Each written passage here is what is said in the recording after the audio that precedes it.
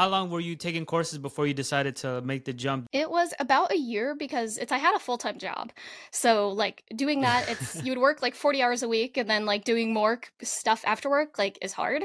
All of 2019, I started to apply for jobs and I had an interview like lined up the second week of March in 2020, and we all know what happened there. Your indie projects, how do you make the trade-offs between writing clean code and speed? It depends on what I want out of the project. What's up? Welcome to another episode of the iOS Dev Podcast. In this episode, we had Mikaela Caron on the show. Mikaela is an iOS and indie developer. She's also a content creator and one of the organizers of the iOS Dev Happy Hour. I hope you guys enjoy. I saw one of your tweets recently about login versus sign in.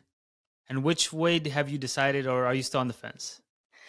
Okay, so I'm still deciding. It was really funny. I sent that tweet out. It was at like 1 o'clock in the morning, my time. That's what I was thinking about was, do I use login or do I use sign in? Those were my thoughts at 1 a.m. I'm making a tutorial video that'll maybe be out soon by the time this podcast is out. So if you see a video from me, that's probably then going to be the video I'm talking about in this, because I don't want to say what it is exactly, but you know, if it's the one video that has come out within the next couple weeks, it'll be that. I need to implement some kind of authentication for this video. So I was like, okay, do I do login, or do I write login, or do I write sign in, or is it like sign up? So like sign up for an account, or do you register for an account? So I was like, wait, which one do we use? Is there a preference? Because you see it all over the web, but like you see it both ways. So I was trying to think of which one do I use, and I still haven't decided. It is linked on the tweet and on the Mastodon post because there's so many social medias now. I had to post it like on 4 of them. I linked it, I think, on Twitter and Mastodon at least. There is Apple documentation on whether they use login or whether they use sign in, and kind of the reason behind each of them. But then I also somebody else pointed out to me too, though, they also break their own rules with that. So it's kind of still up in the air, but I'm thinking of using the word sign in because it's called sign in with Apple. So sign in would make sense for like signing in to an account, but then they say login with like your computer, you're logging into your computer. So it's like, I don't know the difference, because both ways you're putting in a password and you're authenticating yourself. So I'm not sure if there's really a big difference between which one you end up using, but I'll probably end up using sign in and then maybe log out. I don't know, but I think sign out makes sense. But I was told by a lot of people, so like I'm still like very up in the air about either one, but I was told by a lot of people that for non-native English speakers, they find that sign in and sign out is confusing because it is so close, as opposed to they don't have that same issue kind of with log in, log out. But I'm also like, either way though, it's if you have the word sign in, sign out, and log in, log out, the difference is still the same amount of words. The word in and out is still the difference between both of those. So I don't know if it's just a general linguistic kind of thing, but that's what I found is more people do like the login kind of, but it depended on the audience, because the opposite poll won on Twitter versus Mastodon. So like we couldn't come to a decision, and it was really close. Like it was login on one of them and it was sign in on the other. So it's like, it's kind of just pick whichever you want. Yeah, I wonder if it was a very long story. I wonder if it's based on people's location. Like if your audience is more international on Twitter, if they prefer log in, log out. Yes, because I forgot about that. I have way less followers on Mastodon than I do on Twitter. So like it's true that there's more people that answered the poll, I think, on Twitter than answered it on Mastodon. But yeah, I didn't think about geographically the audience that are for each of those audiences. It probably is more international on Twitter because I've had the platform longer, basically, because I only had Mastodon since like November of last year, I think, is when everything started exploding.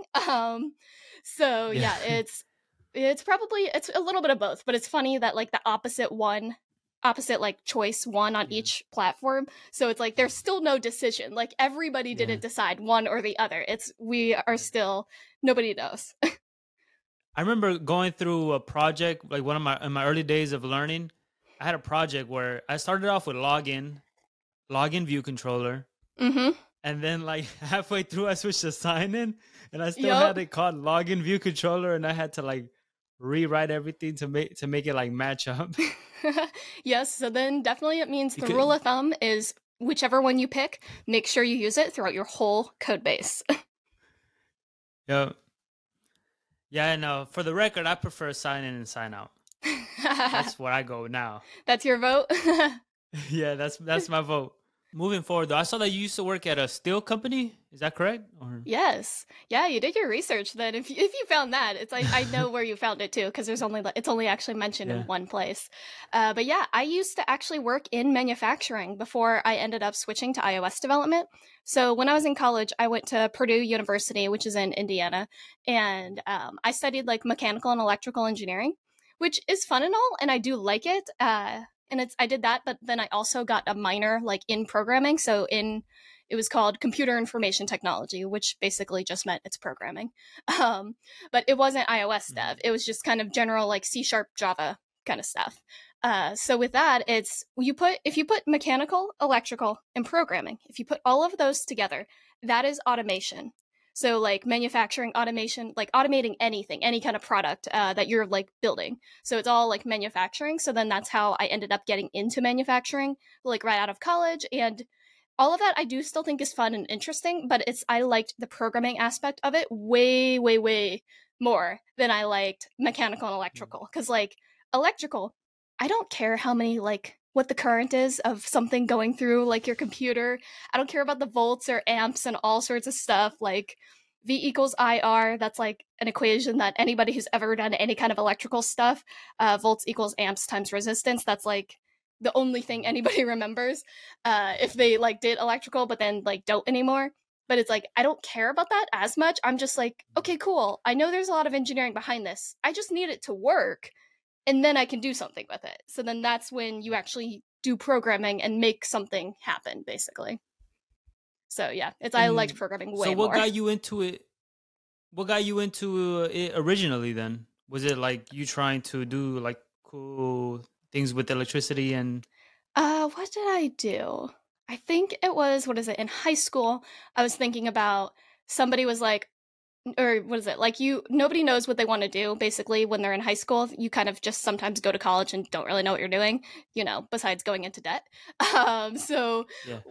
I Yeah. was like, I was good at math. So somebody was like, "Oh, you should do engineering." And I was like, "Okay. Well, I like math enough, might as well." So from there I went to college in like mechanical engineering technology, which is technically slightly different than mechanical engineering, how Purdue defines it.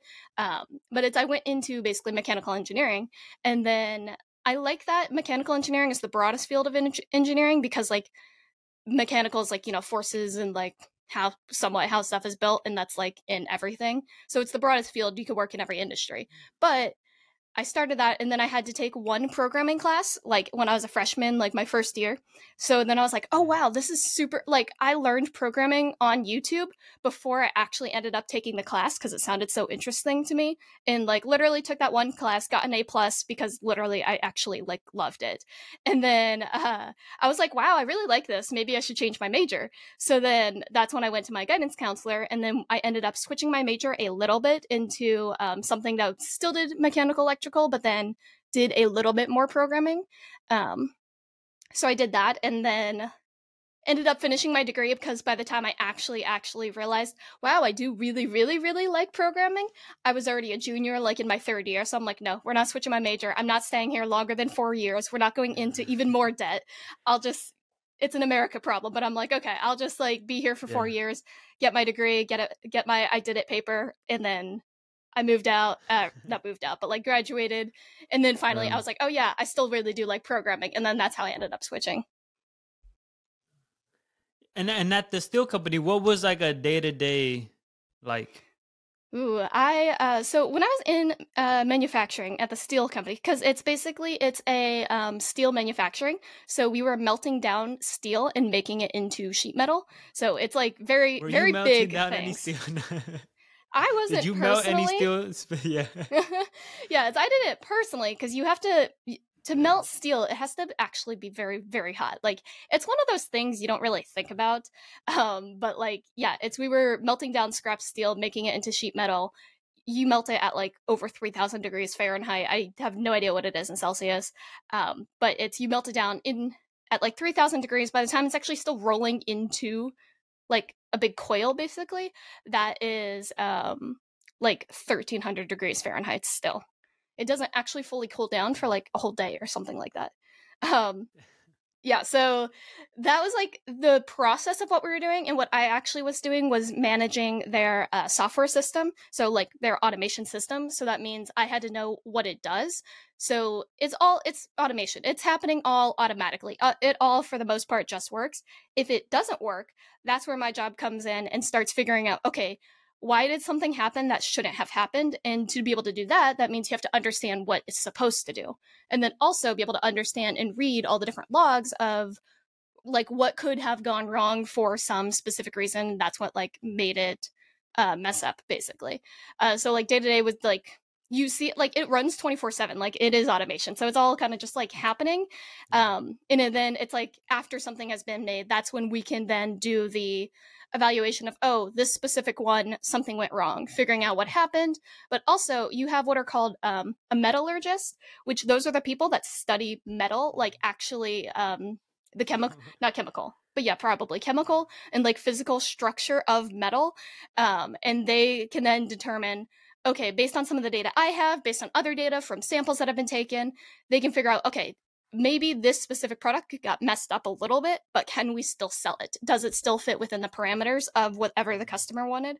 That like it can still work. Sometimes it can, sometimes it can't. If it can't, that's unfortunate. We still find something to do with it, but it's like my day to day was for the most part figuring out why something may have messed up, and then also like, so it's kind of like reading a lot more logs and stuff like that. Yeah. Dang, what technology were they using for the like what languages and stuff like that? Oh goodness. Here's the thing also about manufacturing, and why I left is there is a lot of old technology.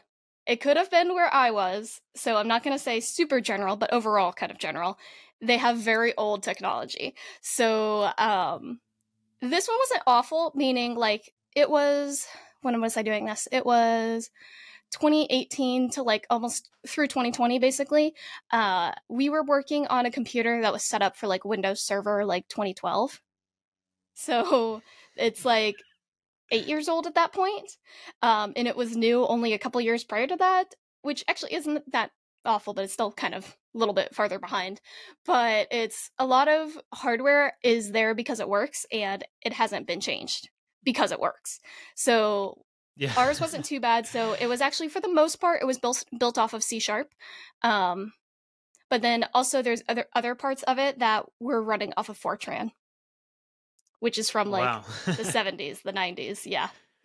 So I've had to read it. I have thankfully never had to write that code, but I have had to read parts of it. But yeah, that's one of the things of personally why I wanted to leave, was because I didn't want to work with older technology as much anymore. Yeah. And how did you decide to leave, and did you go with iOS development in mind when you left, or were you thinking other routes? I was going with iOS development. I had taken one course when I was in college. It was kind of like a self-study. So like I bought a Udemy course and I was allowed to use that for like a semester, basically. The professor just had to like approve everything that I did, which was super cool. So basically I just had to take a Udemy course, and that counted as a college class.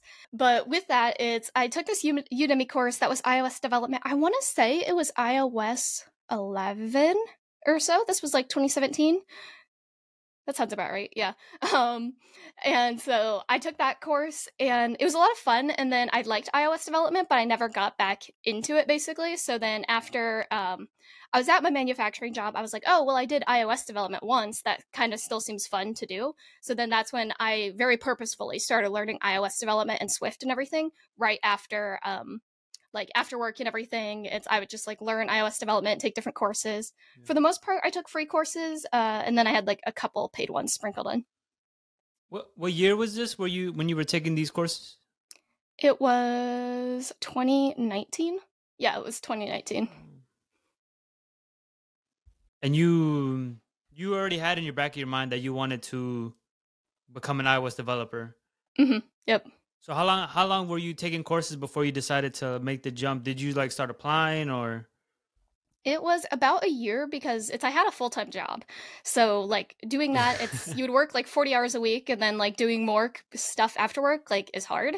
But I would learn iOS development after work in all of 2019. It's I started to apply for jobs and I had an interview like lined up the second week of March in 2020, and we all know what happened there. Oh. So it delayed everything. So like really I took courses for about a year before I started applying, but because the pandemic like hit full force, everybody stopped hiring for that whole like summer of 2020.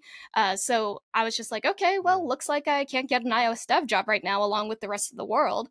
So I just kept learning at that point. And then it was kind of like 3 or so months in. So when it was like July, August, that's when we all started figuring out, okay, this isn't just like immediately going away. So I was like, okay, well, I might as well then just keep applying.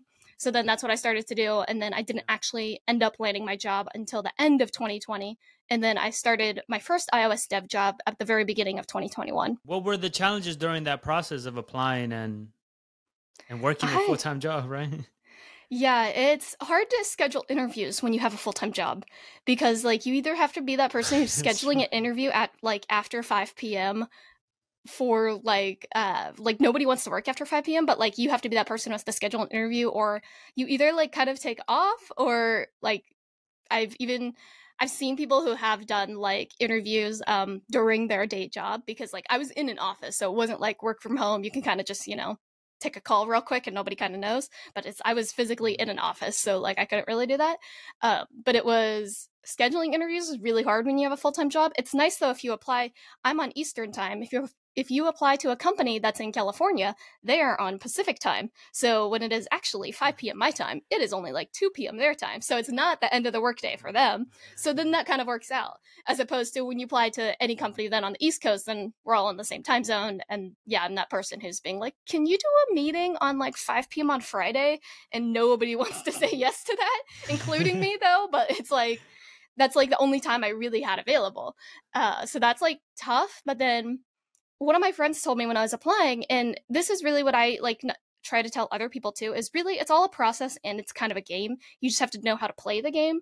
So when you send out like 50 applications and actually hear nothing back from any of those people, 50 people have decided purely based on your resume they don't want to invite you for an interview.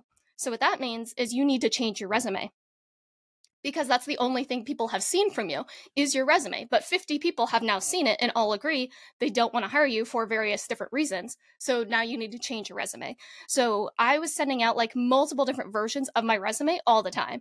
And one like kind of hack too, which some hiring managers will kind of notice it here and there, is, and I think told this, or somebody told it to me, but I did it here and there depending on what company is when you're creating your resume, and this is purely based like for USA kind of audience, because that's the country that I live in and that's like the stuff that I know, so I don't know how this would go with like international.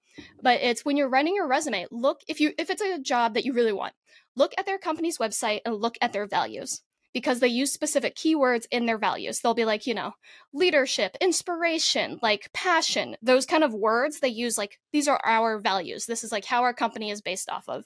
So you use those words in your resume. So when you're describing something, you use one of those keywords and people will pick that out, because they're like, oh, they may have looked at this. Because you can kind of tell if a resume is like very purely generic or if it's really kind of tailored to a company. And I only did that a little bit here and there with very like specific companies I wanted to work for. But it's because you're not going to do that for every single one. Like if you send out 10 job applications in a day, you're not changing every one. But if it is like one company you really want to work for, sometimes you should put in a little bit extra effort on making your resume, like, I don't know, very tailored, and using those kind of keywords. Like hiring managers will pick up on that, because sometimes hiring managers are not, they don't like know all the engineering aspects. They only know like keywords here and there. So if you use keywords of like values of the company, but then also use specific keywords of what may have been on the job posting itself, then you're more likely to get a second look at your resume, because whatever applicant tracking processing system that they're using, they're filtering for keywords. That's like kind of the whole point, because yes, we have AI now and everything, and that's like doing whatever, but it's people are still reading your resume and trying to determine based off that, do they want to interview you? So it's really, can you write a good resume is like the first step of looking for a job. Yeah, and And speaking of AI, I think some companies are even using like AI software to filter out resumes for Hmm. like the companies that get thousands of applications. Yeah, So which using the values might be helpful. hmm and it's It AI will can be be super useful for helpful. those things, but it also AI for everything is it's all based on whatever model it's trained off of. So it's if it's trained off of a model that's very Yeah. biased to something specific, then that can end up hurting applicants because they don't fit whatever model that they're looking for based on words versus a personal conversation with somebody. How did you end up actually getting the role? I How did I get that role? I haven't thought about this in so long. It's funny. I got that role because actually I told somebody I was looking for a job. So it's because I had a full time job at the time. I didn't want to put that big open for work banner on my LinkedIn profile because then my current employer would see that and I would be Yeah. like, I don't want them knowing very like explicitly that I'm looking to leave them. So I never turned on that like open for work thing. I think you can turn it on specifically for employers. So I think I did that towards the end when I was actually like, I really, really, really want to leave. Um, I think I did that very towards the end, but I had told like one other person that I was looking for a job, and then he ended up throwing me into a group of people he knows who like are all in the tech industry. And one person from that happened to be somebody that I had interviewed with at a different company. That person was now at a separate company. So I ended up applying for that job at this other company that that person had. So it was somewhat of a mutual connection of possibly how I either got the first interview or it was my resume was good enough. They decided to interview me basically, but that's sort of how I ended up finding out about that company and how I ended up like working for them.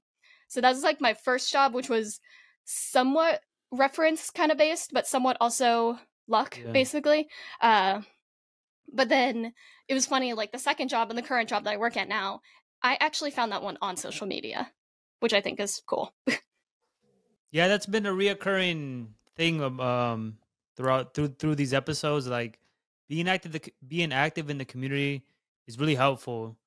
Yes, Not just to your personal brand, but like even maybe even getting a job. yeah, definitely. Because people are like, people or and somebody or has asked me too, it's like, where do you find jobs to apply for? And it's like, okay, you can look at LinkedIn, you can look at like Dice or like hiring kind of companies, but it's also people are on Twitter mainly because it is still a big platform. No matter like your opinions on social media, it's still a pretty big platform, even if it's also a dumpster fire, but it's still there. So people are like posting a job application being like, hey, I work for this company, we are looking for somebody, here's the link to the application, DM me if you apply to it. And it's just like, there's nothing wrong with telling somebody you applied to that job because like you now have one person who knows your application is there versus not having like any reference. Because like when you apply to a job online just blindly, nobody like knows that you kind of applied. It's just in some system somewhere that you were there. But if you actually end up DMing somebody and telling them, hey, I applied to this job, I'm really interested because of XYZ reason, I saw your post, like that makes it so that you have one extra touch point of somebody knew that you applied to this job. And I had it like on Twitter too, where it was a job at Apple, and I had said, "Oh, here's this job application." Somebody was like, "Hey, apply to this job. Let me know. Like, DM me." And I was like, I looked at the job posting. It said you should know Objective C, and I didn't at the time. And I still don't know Objective C, so I still actually don't know it. But it's somebody was like, "Okay, hey, apply to this job." I looked at the description. It said no Objective C. I commented on it saying, "Hey, I would like to apply to this, but I don't know Objective C like at all." And the guy was like, "Oh no, it's okay. Like, still go ahead and apply." So I did, and because of that, it's he gave my resume to somebody specific, I'm guessing, and was like, "Oh yeah, this person is applying." And then I got an interview purely based on telling somebody, "Hey, I applied for this job." And like if I had just blindly applied to that, I probably wouldn't have then gotten an interview just because nobody knew I would have applied to that job except for their like whatever tracking system that they use. So because somebody else was able to tell somebody, "Hey, you applied to this job," that's what really got it so that like I had an interview. I didn't get past the first interview, but I had the interview. Yeah. It's a shot that counts, you know. Yeah, it's all about like figuring out how you want to apply to jobs, and also like there is like quantity over quality in some points, but then other points it's depending on just whatever it is. It's you can do way more quality versus quantity of what you're doing, but it's all a game of figuring out every single step of the process. So it's like, you have the resume. Do you have a good resume? Can you pass the first interview? Can you pass a technical interview? Can you do whatever else there is after that? But they're all like broken into steps for a reason, because they're trying to find out, like from a hiring perspective, they're trying to find out different things about you. So when you know what that process is and know like how to approach it, then you have a better idea of how to actually get through how to get through like the whole interview process. Changing gears, how many Swift conferences have you attended? Ooh, that's a good question. How many conferences have I attended? Oh man. My very first conference was 360 iDev in Denver last year. Then, was that the first one? I know that was the first one. I'm trying to think what the second one is. I think the second one was Server-Side Swift in London. Then I went to iOS Conf SG in Singapore. And then, so these are all different countries too. My first three was like, oh, let me just go to a different country for every single one. That was 3. And then Deep Dish Swift was in Chicago, so that was 4. So I think I've been to a total of 4 conferences, not counting online conferences. If you count online, you'll have to throw like 3 more in there. But purely like in-person conferences, I've been to like 4. And I spoke at all of those too. Yeah. Oh, and what would you say is the best part of attending a conference? The best part definitely of attending a conference is just meeting other developers, because it's all like what we've been talking about. It's all about networking. So really, can you just talking to other developers, you never know what'll end up happening. Like you meet one person at a conference, you end up meeting them at a second conference, or you end up following them on social media, and then they have a job posting, and then you end up getting that job. Like that's something that actually can totally happen just because you ended up meeting somebody and just like knowing their name, knowing who they are. But that's definitely the best part for me, is meeting people. It's like, yeah, it's cool to learn more about iOS development. That's kind of the point of the conference. But also I am extroverted, if people can't tell. And it's just like getting to meet and talk to other people, I think is just so much fun, because like with podcasting, like you're talking, interviewing other developers, everybody has an interesting story of how they ended up getting here, or how they ended up leaving or something. But everybody has some interesting story, and it's just fun to meet and know how different people got to different places. So you've given talks at 4. So what advice would you give to someone who's giving their first talk? Ooh, advice to somebody who's giving their first talk is definitely just like, don't worry that it's not going to be like Paul Hudson's talks. Don't worry that it's not going to be like somebody who's been doing conference talks for like 10 years, because it doesn't make sense. Like, you're doing your first conference talk. Of course, it's not going to be at the quality of somebody who's been doing this for years and years and years. Like, I haven't been doing this for years. I've been doing this actually for less than 1 year. And it's like, you can do like a good first talk, and that's all like you need to kind of get in the door and figure out how it all works. So it's like, don't compare yourself to others, especially when you're comparing yourself to somebody who's been doing it for a long time, because in reality that doesn't make sense. It's like a 1-year-old try to compare themselves to a teenager and wondering why they can't do something. They have years of experience. It doesn't make any sense. So it's like, don't compare yourself in that way. If you want to compare yourself, it's like the classic advice of compare yourself to yourself. Like, how was your first talk? What would you do for your next talk?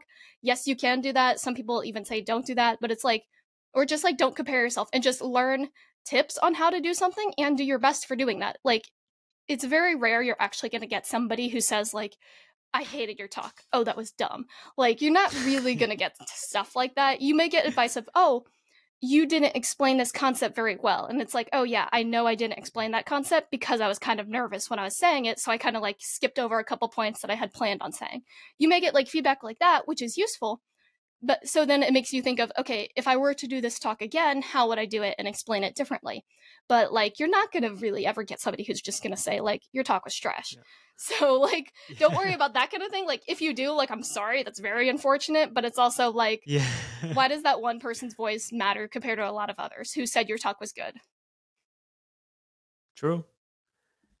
That's really good advice. And what about people who haven't given a talk yet, but they kind of want to? Some people, it's finding a topic to talk about. So that's like also where I'm at too. It's I kind of want to give another conference talk, but I also have no idea what to talk about. So like, if you're looking to give your first one, kind of pick out like what would be a topic that sounds interesting, but also what's something that you can say about a topic that like people may not talk about. So like right now, what's hot is like core data and Swift data or something. If you do like a lot of research on how that works and what the differences are, that could be a conference talk. So like if somebody wants to give one, hey, there's an idea, is give a conference talk on that, because it's a new technology, but then also it's how can you explain something differently than somebody else? Because like there's all knowledge that we all have. Like we all know that like similar press slash like the exact same topics. We all know what Swift is. We all like will start learning UIKit, Swift UI, like that kind of stuff. We like as an iOS developer, that's what we all know. But like if it's like YouTube videos and stuff, it's everybody like is doing videos and podcasts all about the same thing. We're literally all talking about the exact same topic. But why do you follow one versus the other is because you like how one person explains something versus somebody else. So like if you're looking to give a conference talk, it's 100% totally fine to give a conference talk on something that somebody else has already done. You just have to decide how you want to explain it differently than somebody else. Or even if you take inspiration from somebody's talks and like explain it in a certain way, like a specific, I don't know, theory on how something works, you explain it in the same way, you can then explain something, but then also say, okay, I interpreted it as this too. Because like that's how everybody learns something. It's like we're all learning the same topics, but like some people may be able to learn directly from the Apple like WWDC videos, other people may not, and they instead like how somebody else explains that same topic. Like it's, you can talk about anything really, and it doesn't have to be technical, but it's how you explain things is really what people come from like for conference talks and really for like any kind of learning material. You just like how somebody else explains something. Now I want to transition into iOS Dev Happy Hour, because the backstory to it is pretty interesting. So do you know the story?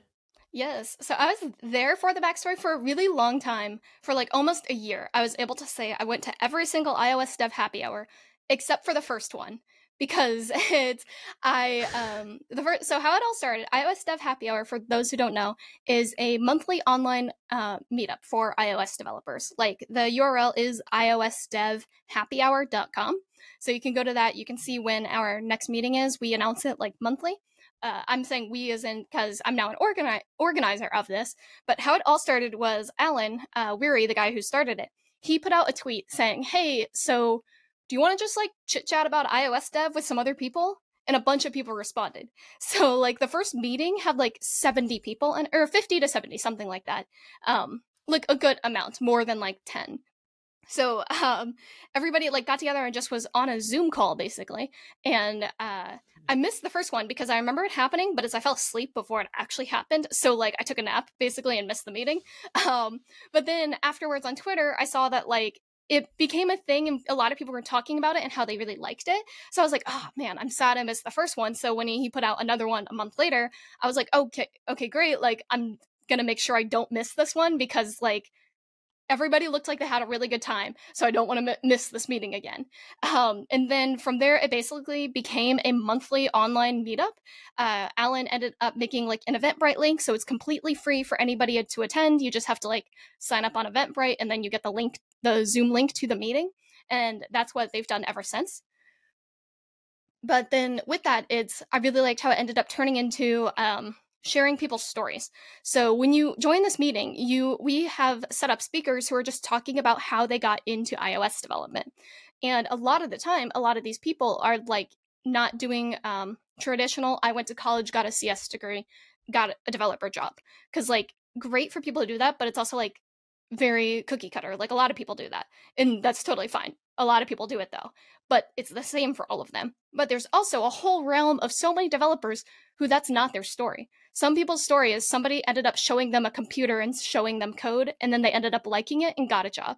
Like being iOS Dev Happy Hour, I really like all the stories and just hearing how different people got into iOS development, because this industry and all of programming, it's so interesting and cool that it's an industry where anybody can do it. You just have to learn how to code. That's like the whole thing, is you just have to learn how to code. Like it's easy. Yeah. Not really, but it's like that's the one step that you have to do. You have to learn how to code. You can get a job. That's exactly, like, a lot of people have done it, and that's possible. Doing that itself is very hard, like, of course, but that is all you have to do, is just learn to code. You can get a job. unlike different industries that you have to go to school for like 10 years, go like $100,000 in debt, and then you can get a job if you're lucky. Like, it's not like that. You can just like, you can fully do this like completely for free and get a job. And that's amazing. And because of that, it opens so many opportunities for different people to get into software development. But that's what I really like about iOS Dev Happy Hour, is that we just are like showing others how they got their first developer job, because it is like getting that first job is the hardest one. It's like, because you have no industry contacts, like you don't talk to other like developers, the first like job is the hardest for that. And because of that, with iOS Dev Happy Hour, you're joining a monthly online meetup of iOS developers, and you get to talk to them too. So it's like not just a presentation, you hear people's stories, but then we do breakout rooms where you can talk to others. And that's where you end up meeting somebody. I met somebody at the time who had worked for Reddit.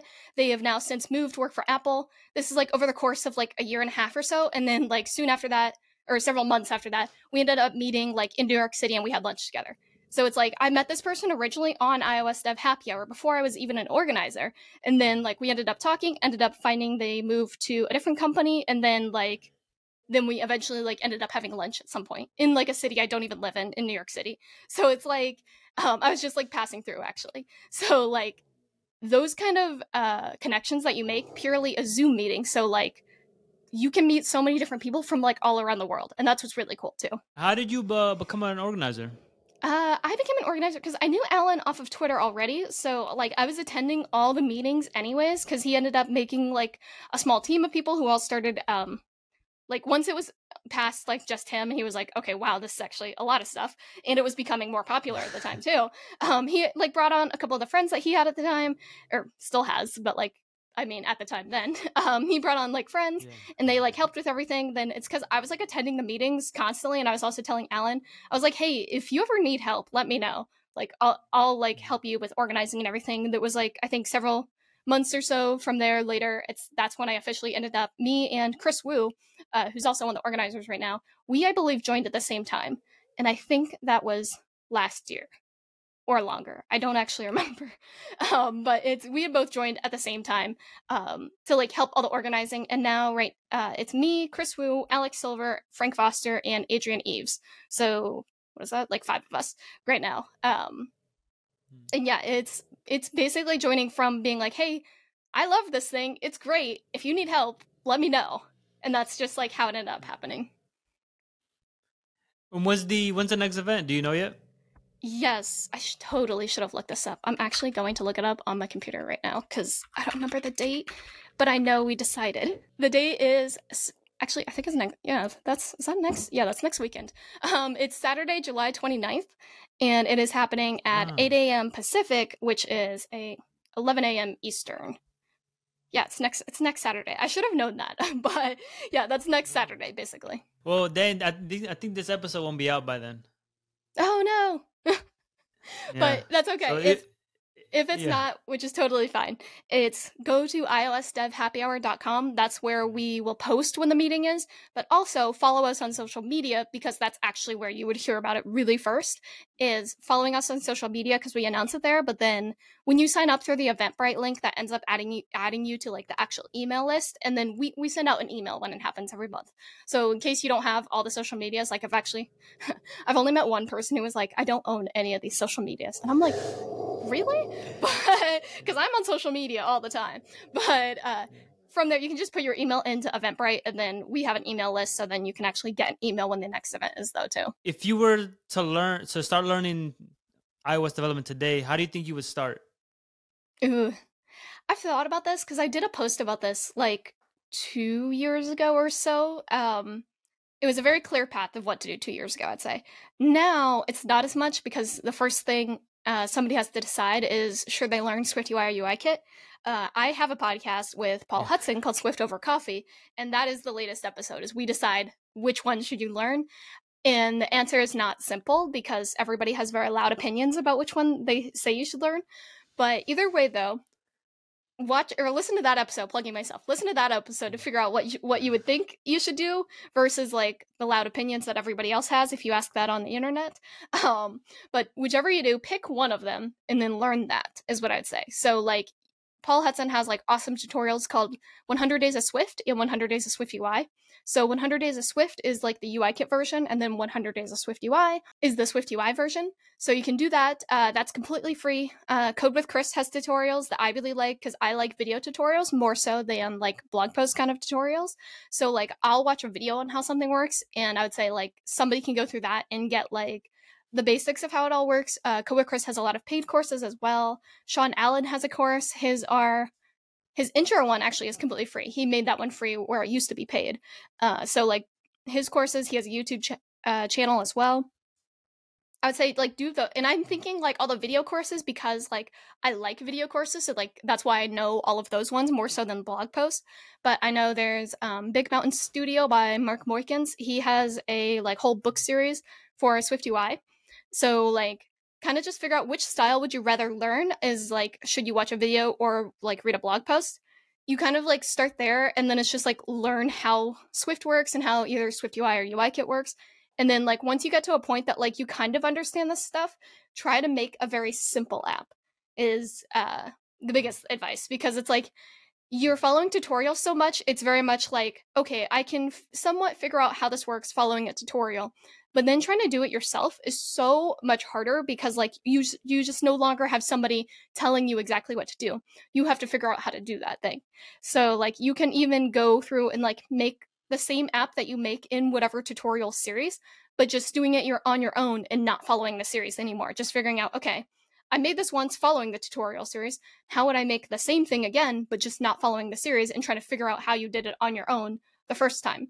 Because like you don't have to make some groundbreaking, like crazy complicated app as your first app. In fact, like don't do that basically, because it's way harder. So it's just like make something simple and just do it yourself, because you'll find out like, oh, I learned this thing in a tutorial, but I don't remember how it works. So when you're making it yourself, you really find which parts you actually don't know, because you're trying to do it all on your own. So like you get what you figure out what you don't know, and then like the parts that you need help with, it's you can look them all up online. Or if you remember like what the concept or something was, you can look at it on whatever tutorial series you were following, like get that one piece of information and then keep going with whatever it is that you were doing. So like you're still trying to do it on your own, but like you just have help with like different parts that you need, but it's like you're not following the cookie cutter exactly like step by step of how something works. You're just trying to figure it out on your own. But like that's pretty much the biggest kind of thing, is like follow some tutorials, but then when you somewhat feel like you kind of know some things, try to make your own app, because like you'll very quickly figure out what you don't know, and you'll very quickly figure out what you want to learn, basically. Yeah, that's very true. I was gonna say my first app was like a trivia app. Like a lot of people have made one of those, so it's like you don't have to do something super complicated. And it's on my Instagram like story highlights too, of like how I made this app. I was like, okay, my first app is gonna be a trivia app. Let's figure out how to do that. And like it looks somewhat awful. I actually have recently taken it off the App Store, but like it looks like not great. And I didn't like know how to use UI stack views at the time. Like I actually have a screen that has 3 massive buttons because the UI stack view filled the screen, because I didn't understand how it worked. And the buttons are all gigantic because they're filling the whole space. So like the buttons are like 60 like points tall, like throughout the whole iPhone, because I didn't know what I was doing. And I literally shipped it like that. It doesn't matter. Nobody's even going to really download your first app anyways. So like if it looks awful, it's okay. You just have to get it past like the app review. That's the hard part, getting past the Apple review. Yeah, my first app, it got denied sometimes. like 7 times because I was trying to use a word that was copyrighted, and they did not allow me, which makes sense. But I really, really tried to get it through, and it doesn't work. So I ended up having to like fully change the app name, like create a new project, like change the whole bundle identifier. I had to like change everything.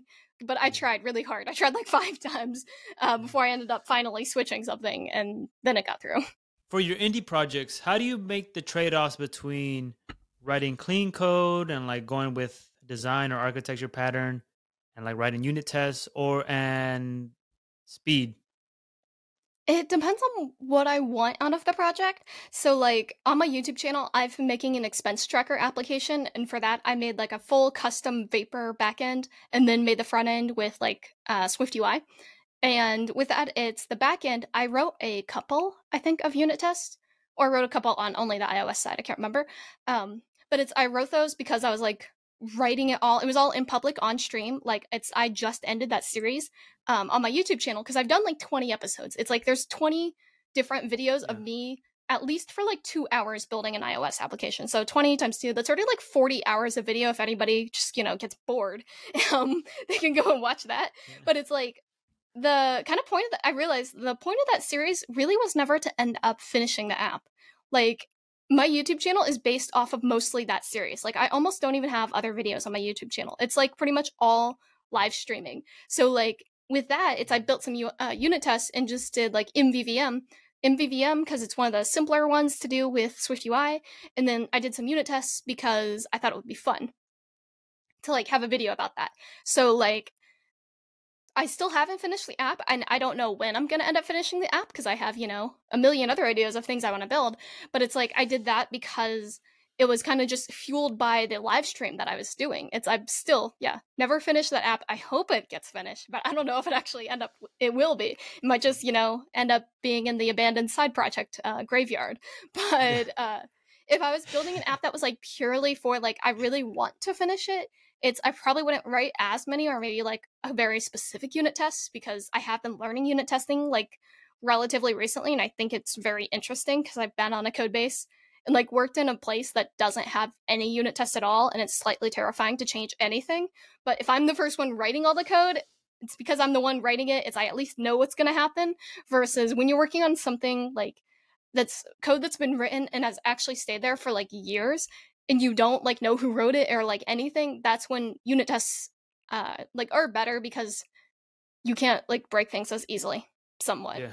It's everything can still break, but hopefully it can catch something that it doesn't break as easily. So like that's where I'll like put that kind of trade-off is depending on like really what the purpose is of the project. It'll kind of depend on what I end up doing with it. So like I currently have an app. It's funny. I announced it on social media and I have not even told anybody what the app idea is at all. I just put out the name. I'm making an app for like day 1 of iOS 17. I bought a domain and I made a website and the prototype for this app is not even done yet. It doesn't even work. So I fully did what like everybody says don't do, but I did it anyways because I wanted to.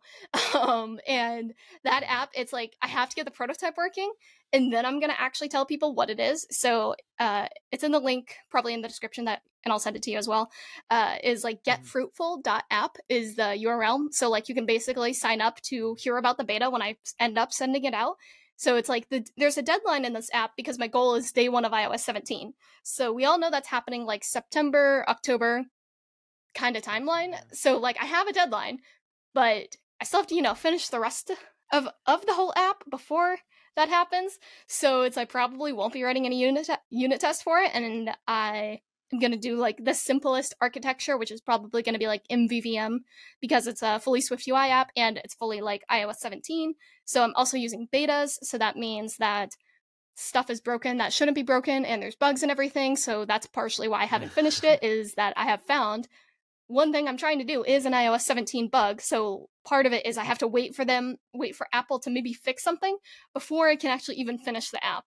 So we'll see how this goes. It's funny because I also like told people publicly, hey, I'm building this app. So, if I don't do it, like somebody will be like, hey, remember that time you talked about this app that you were building and then didn't finish it? And I'll be like, oh yeah, I remember that time. So it's like, it just depends on what the purpose is of an indie app. And then I'll kind of change what I want to do with it. Yeah, because as you said, like the unit test can be super beneficial, but if you're going for speed and you just want to launch something quickly, then sometimes definitely it's like not the most important, but it depends on who you talk to. If you're talking to somebody who's super into TDD, which is test-driven development, which is you write the test before you even write your code, they will say it is beneficial. But it all depends on if you're good at it too, because like you could write TDD kind of tests, but like if you're not really good at it yet, like it will slow you down. Like that is it just will happen.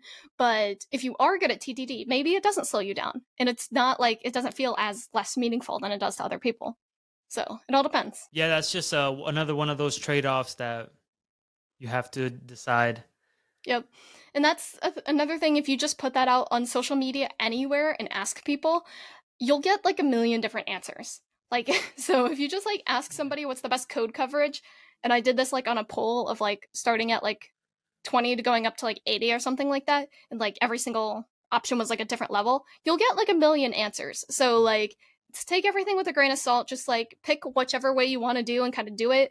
Maybe somebody will give you a suggestion on a better way to do something, but like just asking for opinions, like developers have loud opinions, so like you're gonna get a lot of answers no matter what it is. Yeah.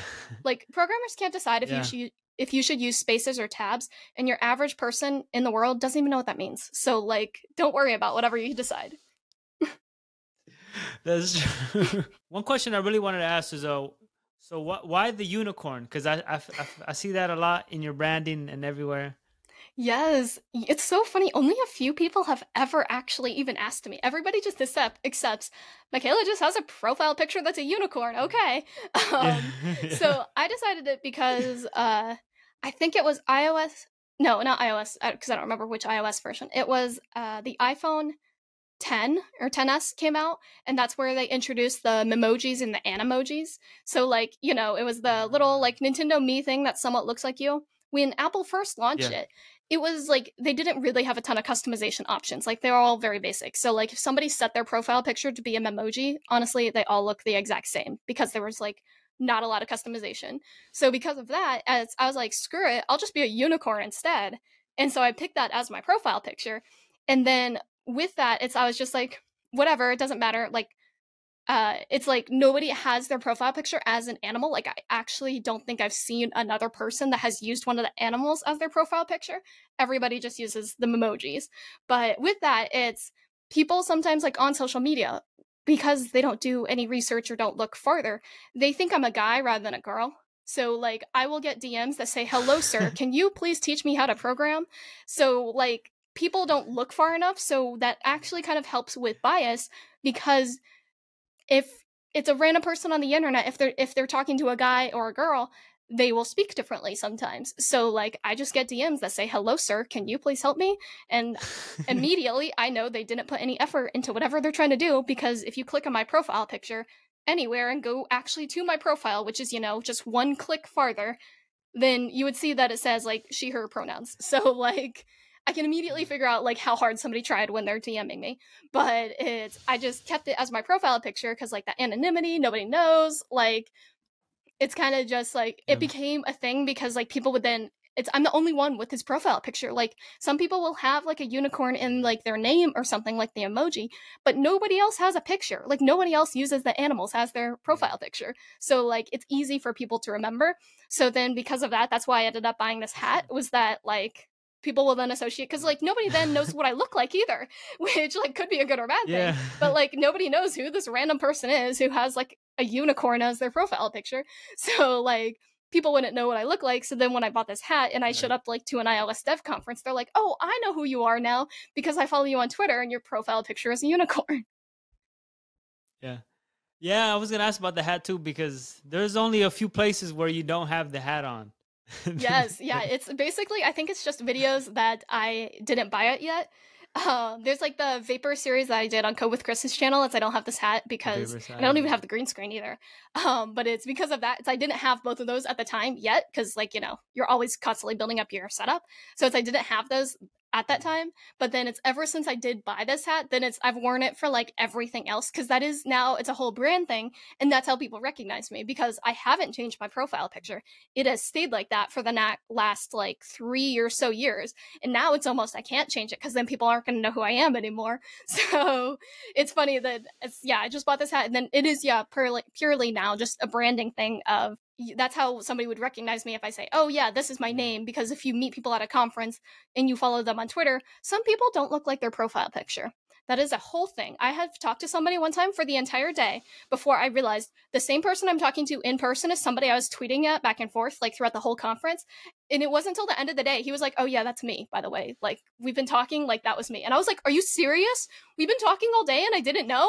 Because they didn't look like their profile picture. He was catfishing. No, I'm joking. Yeah, definitely. Thank you for coming on the show. Where can the people find you? I'm guessing just look for a unicorn on social media and you'll find her. Yes. Thank you so much for having me. My name is Mikaela Caron. So the hard part is you have to spell my name correctly to be able to find me. But yes, if you see the profile picture that's a unicorn, that's me. But you spell my name Mikaela, and then my last name is Caron, so it's Caron. It's on like my name, MikaelaCaron.com. If you go to /links, that's like the URL that has all of my social media on it, because now I actually have like 5 to 7 or something insane. But if you just remember MikaelaCaron.com /links, that has the rest of them, because some of them I have to have my full name, others I have to have like underscores and stuff in my name because somebody already has my name. So that's just how you can find me everywhere. Is if you somewhat spell it correctly and you follow other iOS devs, I'll end up hopefully popping up. But if you see the unicorn profile picture, then that's me. Thank you guys for tuning in to another episode of the iOS Dev Podcast. If you're listening on Apple Podcasts or Spotify, please make sure to subscribe, leave a review. Enjoying the show, make sure you check out some of the older episodes with fellow developers, and consider joining Patreon to support the show.